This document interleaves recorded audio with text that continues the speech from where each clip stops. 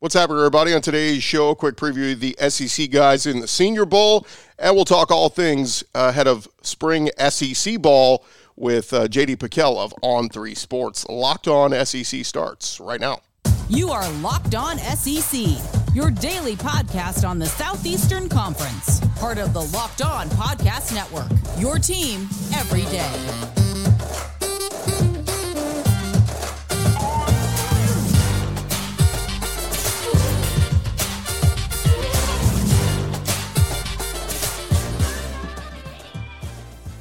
And what's happening, everybody? Welcome into Locked On SEC. Great to have you guys along. Thank you so much for making us your first listen every day. We're free and available wherever you get your podcasts and on YouTube, part of the Locked On Podcast Network, covering your team every day.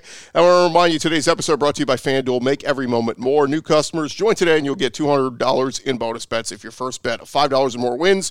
Visit FanDuel.com/LockedOn today to get started. All right, we dive into it as Senior Bowl is about to get underway, and we'll be out there catching some interviews with some of the guys out there, and a lot of former SEC stars going to be in attendance. And, of course, this is where a lot of guys make their money. Always think about Dak Prescott out of Mississippi State and, you know, having the great week that he did and becoming a riser like he was.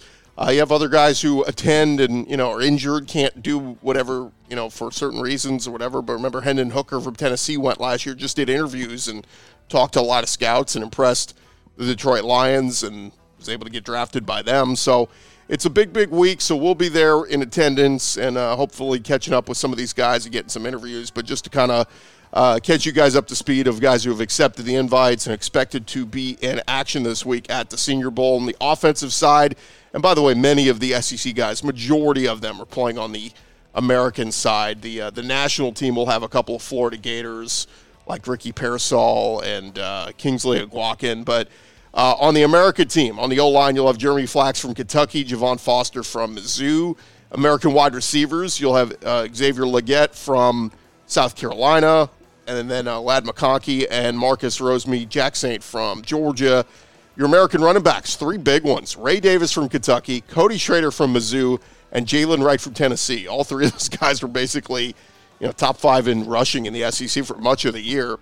And then at quarterback, you're going to have Joe Milton from Tennessee and Spencer Rattler from South Carolina. And there's been a lot written this week about Spencer Rattler and how he can really improve his draft stock by looking really good this week. And for that matter, too, Joe Milton as well. He had a pretty good year at Tennessee. Wasn't great, but nonetheless, those will be your American offensive guys. And then on the defensive side for the American defensive line, you'll have Jaden Crumedy from Mississippi State, Justin Aboigbe from Alabama, Marcus Harris from Auburn, McKinley Jackson from A&M.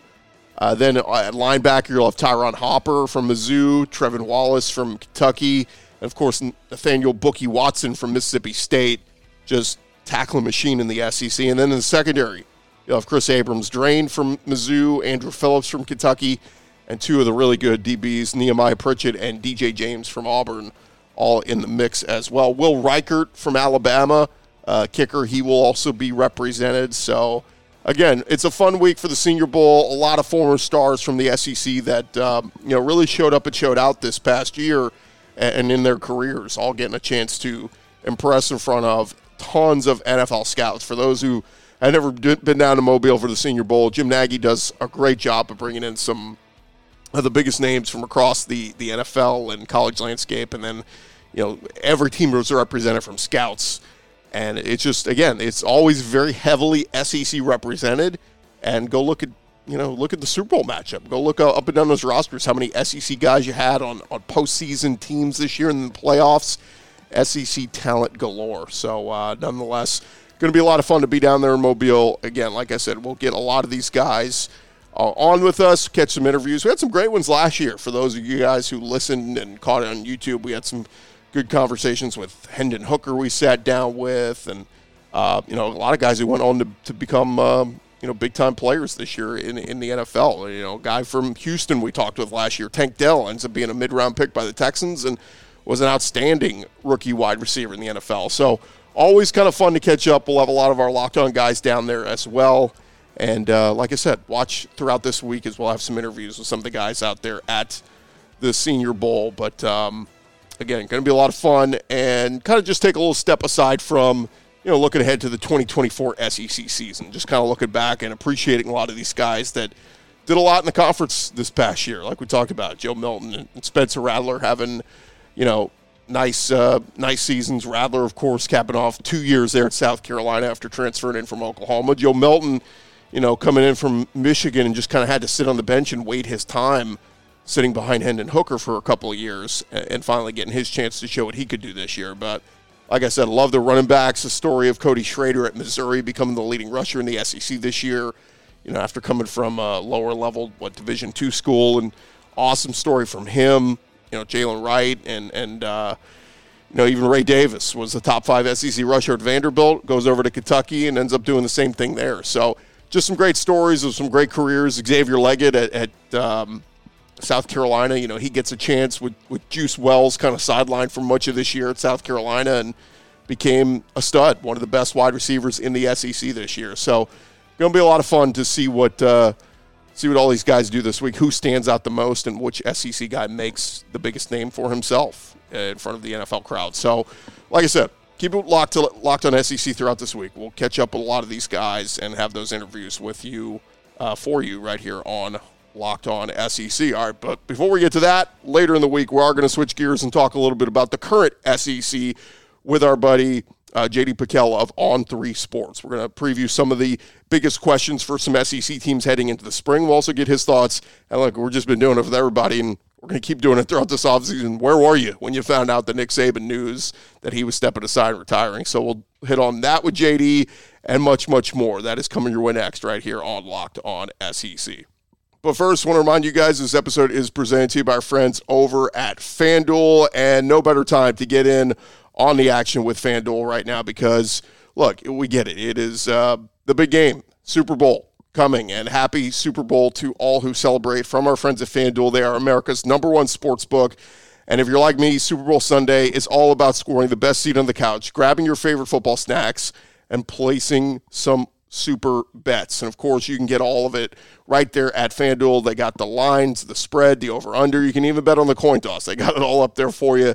It is FanDuel. They have so many different ways for you to end the season with a W or 2 or 3. Not only can you bet on who will win the Super Bowl, but like we said, which player will score the first touchdown, how many points will be scored, over, under. All of it is up there for you at FanDuel. And a reminder, new customers, you join today, you get $200 in bonus bets. If your first bet of $5 or more wins, go visit FanDuel.com/lockedon to sign up. That's FanDuel.com/lockedon. Make every moment more with FanDuel. They are the official sportsbook partner of the NFL. And check out the app too, FanDuel.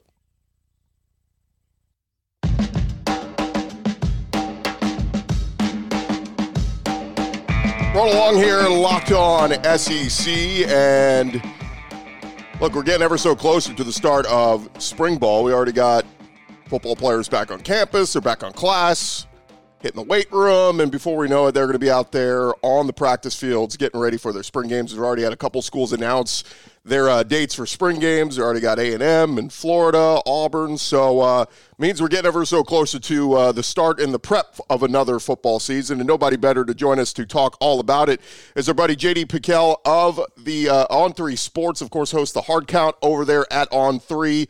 Does a fantastic job covering the entire landscape of college football. JD, welcome in, man. Good to have you on. Chris, appreciate you having me on, man. Yeah, that's just wild even hearing you say that we're getting close to spring ball because we ended the season and then Nick Saban retired, so it felt like the season was back on with all the coaching moves and the portal moves.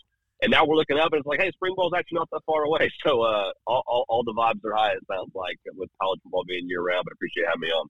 Look, everybody can complain about, the transfer portal and NIL and all this stuff, but, man, it has made college football basically a 365-day sport. I mean, it was already that way in the SEC. We're passionate enough, but this time of year was kind of like the slow time where things slowed down. But you're right. You hit on the big headline, Nick Saban retiring. I guess take me back a couple of weeks when you hear the news. What was your initial reaction? And, for a legend like that to step away just so abruptly, man, just the repercussions across the college football world, it's crazy. No, exactly right, man. I think it truly was like a where were you when kind of moment. Like, I think everybody will look back in several years and tell the story of, I was in line at a coffee shop, or I was driving home from work, or I was doing X, Y, and Z. And so for me, I was coming back from the coaches convention that was up here in Nashville. And it was kind of like the last day. I think they were doing like head coaches meetings. So I was just trying to like poke my head in there and see what was going on. But I think my initial reaction was not overwhelming shock. It was just one of those things that you knew was eventually going to happen. You just didn't realize it was going to be today, if that makes sense. Like seeing the tweet pop up on your phone, you know, if you're subscribed to the like On3 Twitter account, they tweeted it out, Pete Thamel tweeted it out.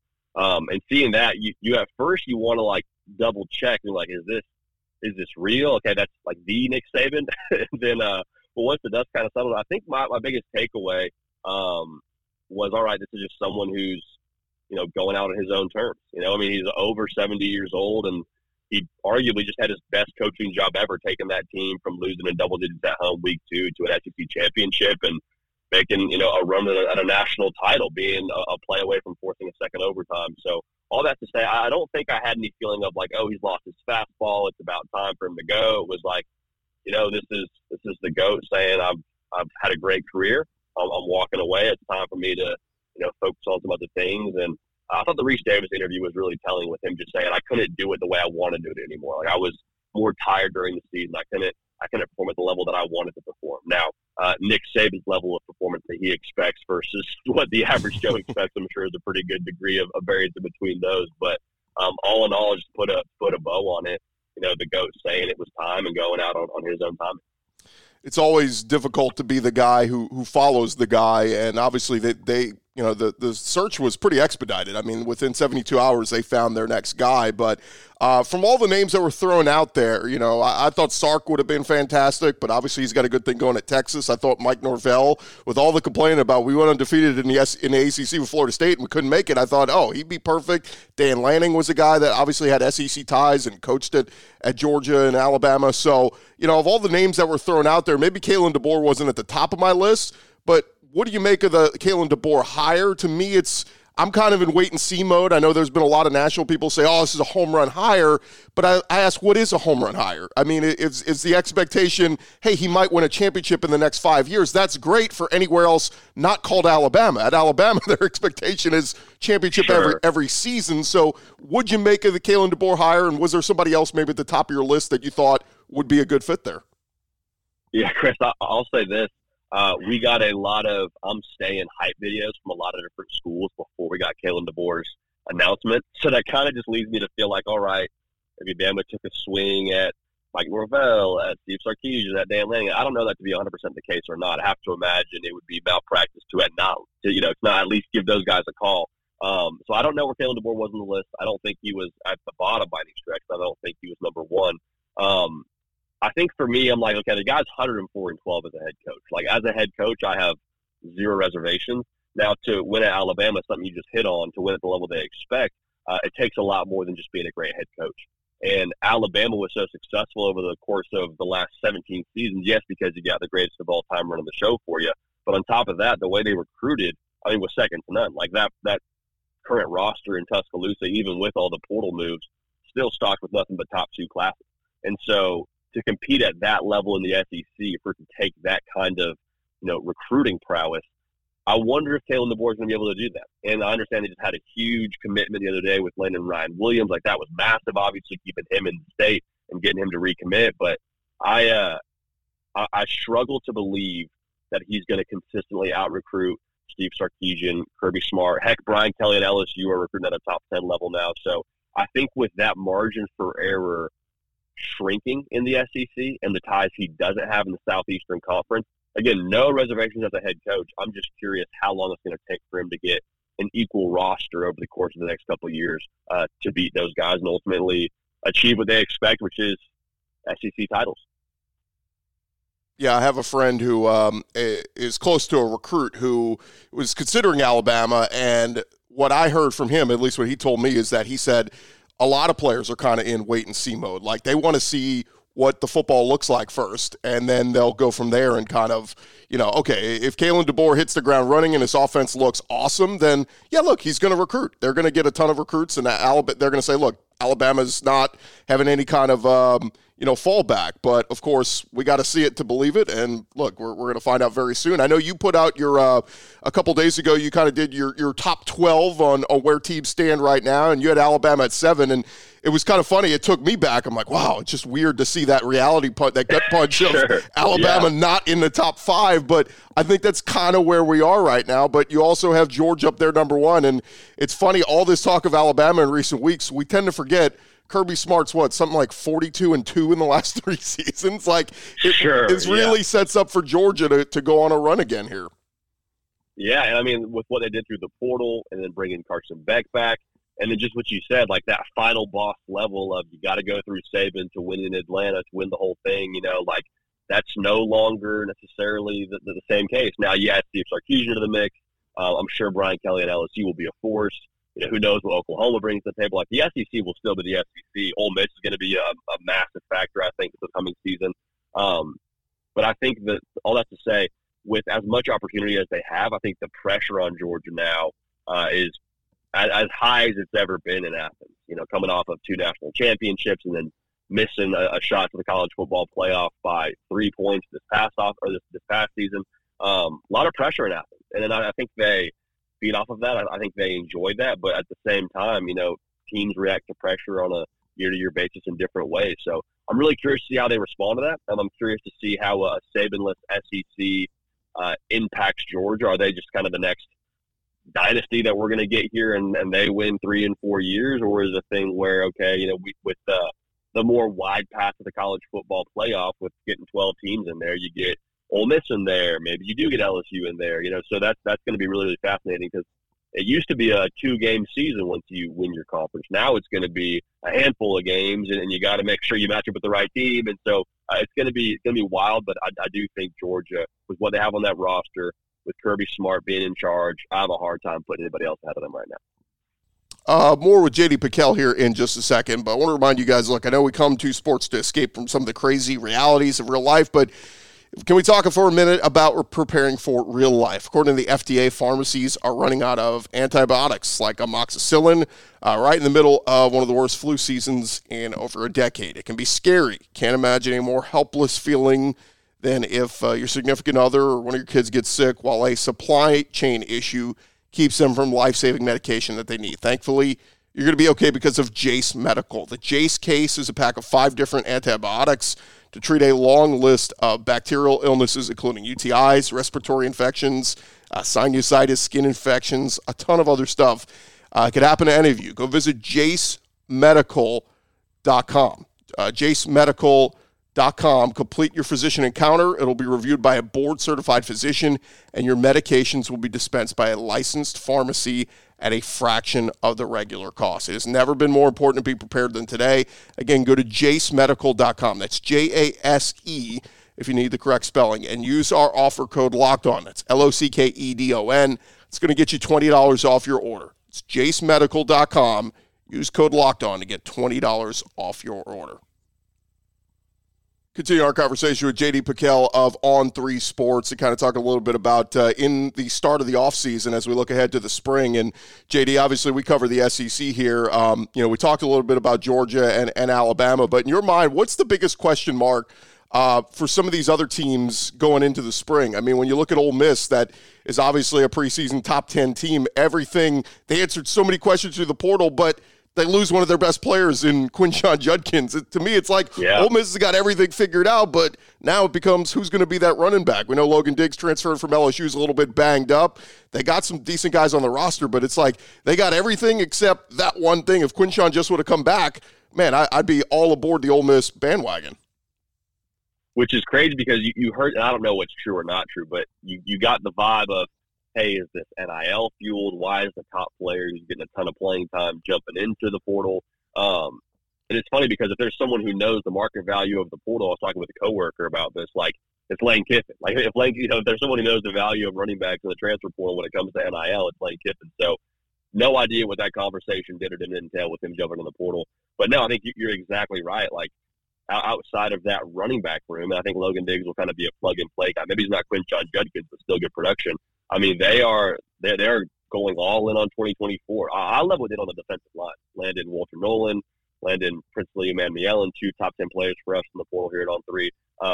I feel like they have done a lot to meet the price of admission to win the SEC, which is, as long as Lane Kiffin's running the show, you feel pretty confident they're going to be in that 30 points a game range. You know, the offense is going to be just fine as long as he's drawing it up. But to have the big boys up front to compete with the Georgias, the Alabamas historically, the LSUs, like the way they've kind of leveled up there, that's going to be dangerous. I mean, Lane Kiffin has had 2 10-win seasons the last 3 years. For all the Twitter jokes he gets and all the commentary on Lane Kiffin that Lane Kiffin provides, he goes to football and he can assemble a good roster. So I'm excited to see what they do. In terms of question marks across the SEC, I think Missouri is fascinating. They got one of my favorite players in the country coming back playing quarterback and let Brady Cook. I'm excited to watch him go at it another year, Luther Burden. So the roster's in great shape. Last season, as storybook as it was, they had 4 games they won by 1 score. And so I'm curious if they're able to kind of recapture that magic. Do they level up from last season and they aren't even having that many 1-score games? And they were also, I mean, they had a tremendous amount of momentum into the second half of last season. Like, I think they finished the year 5-1 with that 1 loss being to Georgia. And they even gave Georgia a run for their money. So the fact they were so hot and had so many 1-score games go their way, is that something you can recreate from season to season with losing Cody Schrader? I don't know. But I will say, if we started the 12-team playoff last year, I don't think anybody wanted to play Missouri in that first round. I truly believe that. Yeah, it's funny you mentioned where you were when the Saban news came out. We were at the Bear Bryant Awards in the middle of interviewing Eli Drinkwitz when the news came out. And, it's funny. I was looking on the schedule and, Mizzou goes to Tuscaloosa in late October. I'm sure that, that game maybe got a little bit easier. Not to say Kalen DeBoer can't do a good job, but like with Saban retired, I think Eli kind of smiled a little bit when he heard that news. And certainly, like you said, to win double-digit games at Mizzou, can he take that next step forward again this year? And, 10-2 this year has kind of become the mantra. You go 10-2, you're probably in the 12-team playoff this year, no matter who you are in the SEC. So going to be really fascinating to see what Drink does there at Mizzou. And obviously Luther Burden, I mean, my gosh, I've already seen some of those way too early preseason lists, and he's like the number 1 wide receiver on there. So going to be fascinating. Let me ask you about some of the coaches on the hot seat. When we talk about, obviously Billy Napier at Florida, I think that's a no-duh. Look at Sam Pittman at Arkansas. But I also think Shane Beamer at South Carolina taking a step back last year, not making a bowl game. Of all 3 of those guys, like which situation kind of intrigues you most? Yeah, I think the Florida one probably does intrigue me the most, just because it does feel like a no-duh. But then I look back at his time at Florida, like this past year, their over-under win total was 5.5. And so they went 5-7, had a couple of really close losses, found a way to lose the Arkansas game, found a way to lose the Missouri game. And so if they went 7-5 and those 2 1-score games bounced the other way, woulda, shoulda, coulda. But are we talking about Billy Napier differently? Are we talking about a 7-5 a year being overachieving for Florida in their past season? So I think just the whole standard that he inherited going to a place like Florida, he knew what he signed up for. But at the same time, I don't know that situation that he got from a roster standpoint was ready-made for success. I think the progress Graham Mertz has been tremendous. I think Eugene Wilson having an incredible true freshman season is a tremendous sign. So I'm very, very intrigued by that whole situation and how they'll treat it going forward. I got people jumping into our live chat during our show saying he gets 3 games and then he's fired. He doesn't do well there. And I'm like, wait, hang on. Like 3 games? It's all we're giving the guy? We got to give him a little bit longer than that in this Hunger Games style SEC kind of season where there's no divisions and Florida finishes with like a ridiculous 4-game stretch. So all that to say, I'm very curious how to assess him, because I do think you have to assess him on a little bit of a curve. A quick thought on the 2 teams coming to the SEC. It's so fascinating. I was talking with some folks in Austin the other day, and it's so weird. Football has already turned the page. They're in at the SEC, like mentally. They're recruiting for the SEC. They're preparing for spring ball for the SEC. They're in the midst of a basketball season where they're still playing in the Big 12. Baseball and softball are about to start up, and they're still in the Big 12. So it's weird. Like half the campus is in the SEC, half is still in the Big 12. But that said, like, man, 2 big-time power programs, whereas I guess in the last decade you could argue Oklahoma's been way far ahead of Texas, but here we are, both teams coming in, and it feels like Texas, obviously just making the playoff with Sark, feels like they're well ahead of the curve. What do you make of those 2 programs and how they're going to do first year in the SEC? Yeah, hey, it just means more, right? That's fun that they're already getting the SEC vibes going on the 40 acres. I think what you said was exactly how I feel. Texas is probably a year ahead. Now that whole year ahead, thought could kind of reset here depending on what happens this upcoming year with how Jackson Arnold translates. Because Quinn Ewers will be there for one more year. Feels like they kind of have this 1 year window with him coming back to kind of set the tone in the SEC and build off what he did last year. But I mean, what it comes down to for me between those two teams, someone asked us yesterday, is it going to be Brent Venables or Steve Sarkisian to win a national championship? And while that's a huge question, my thought process goes to, okay, well, who hits on a quarterback first? Is Jackson Arnold all that he is, advertised as, and is Arch Manning all that he's advertised as? That's a lofty statement to make about a guy with the last name Manning, but I really think it's true. If you have a quarterback, you have a chance. And Jackson Arnold, as much as his showing in the Alamo Bowl was a little bit disheartening for an Oklahoma fan, I kind of left that game saying, okay, I see a lot of the tools. I see a lot of the things that made him a five-star cat out of high school. And for Arch Manning, there's just this great mystery of what does he bring to the table. So I will say this, kind of going back to the thought around what year one presents for both teams. I think both need to avoid the reputation coming out into the 2024 season of being like that second-tier SEC team, kind of avoid that 8-4 year, or heck, even 9-3 year, depending on how that looks to the losses that they gather, which teams those losses are to.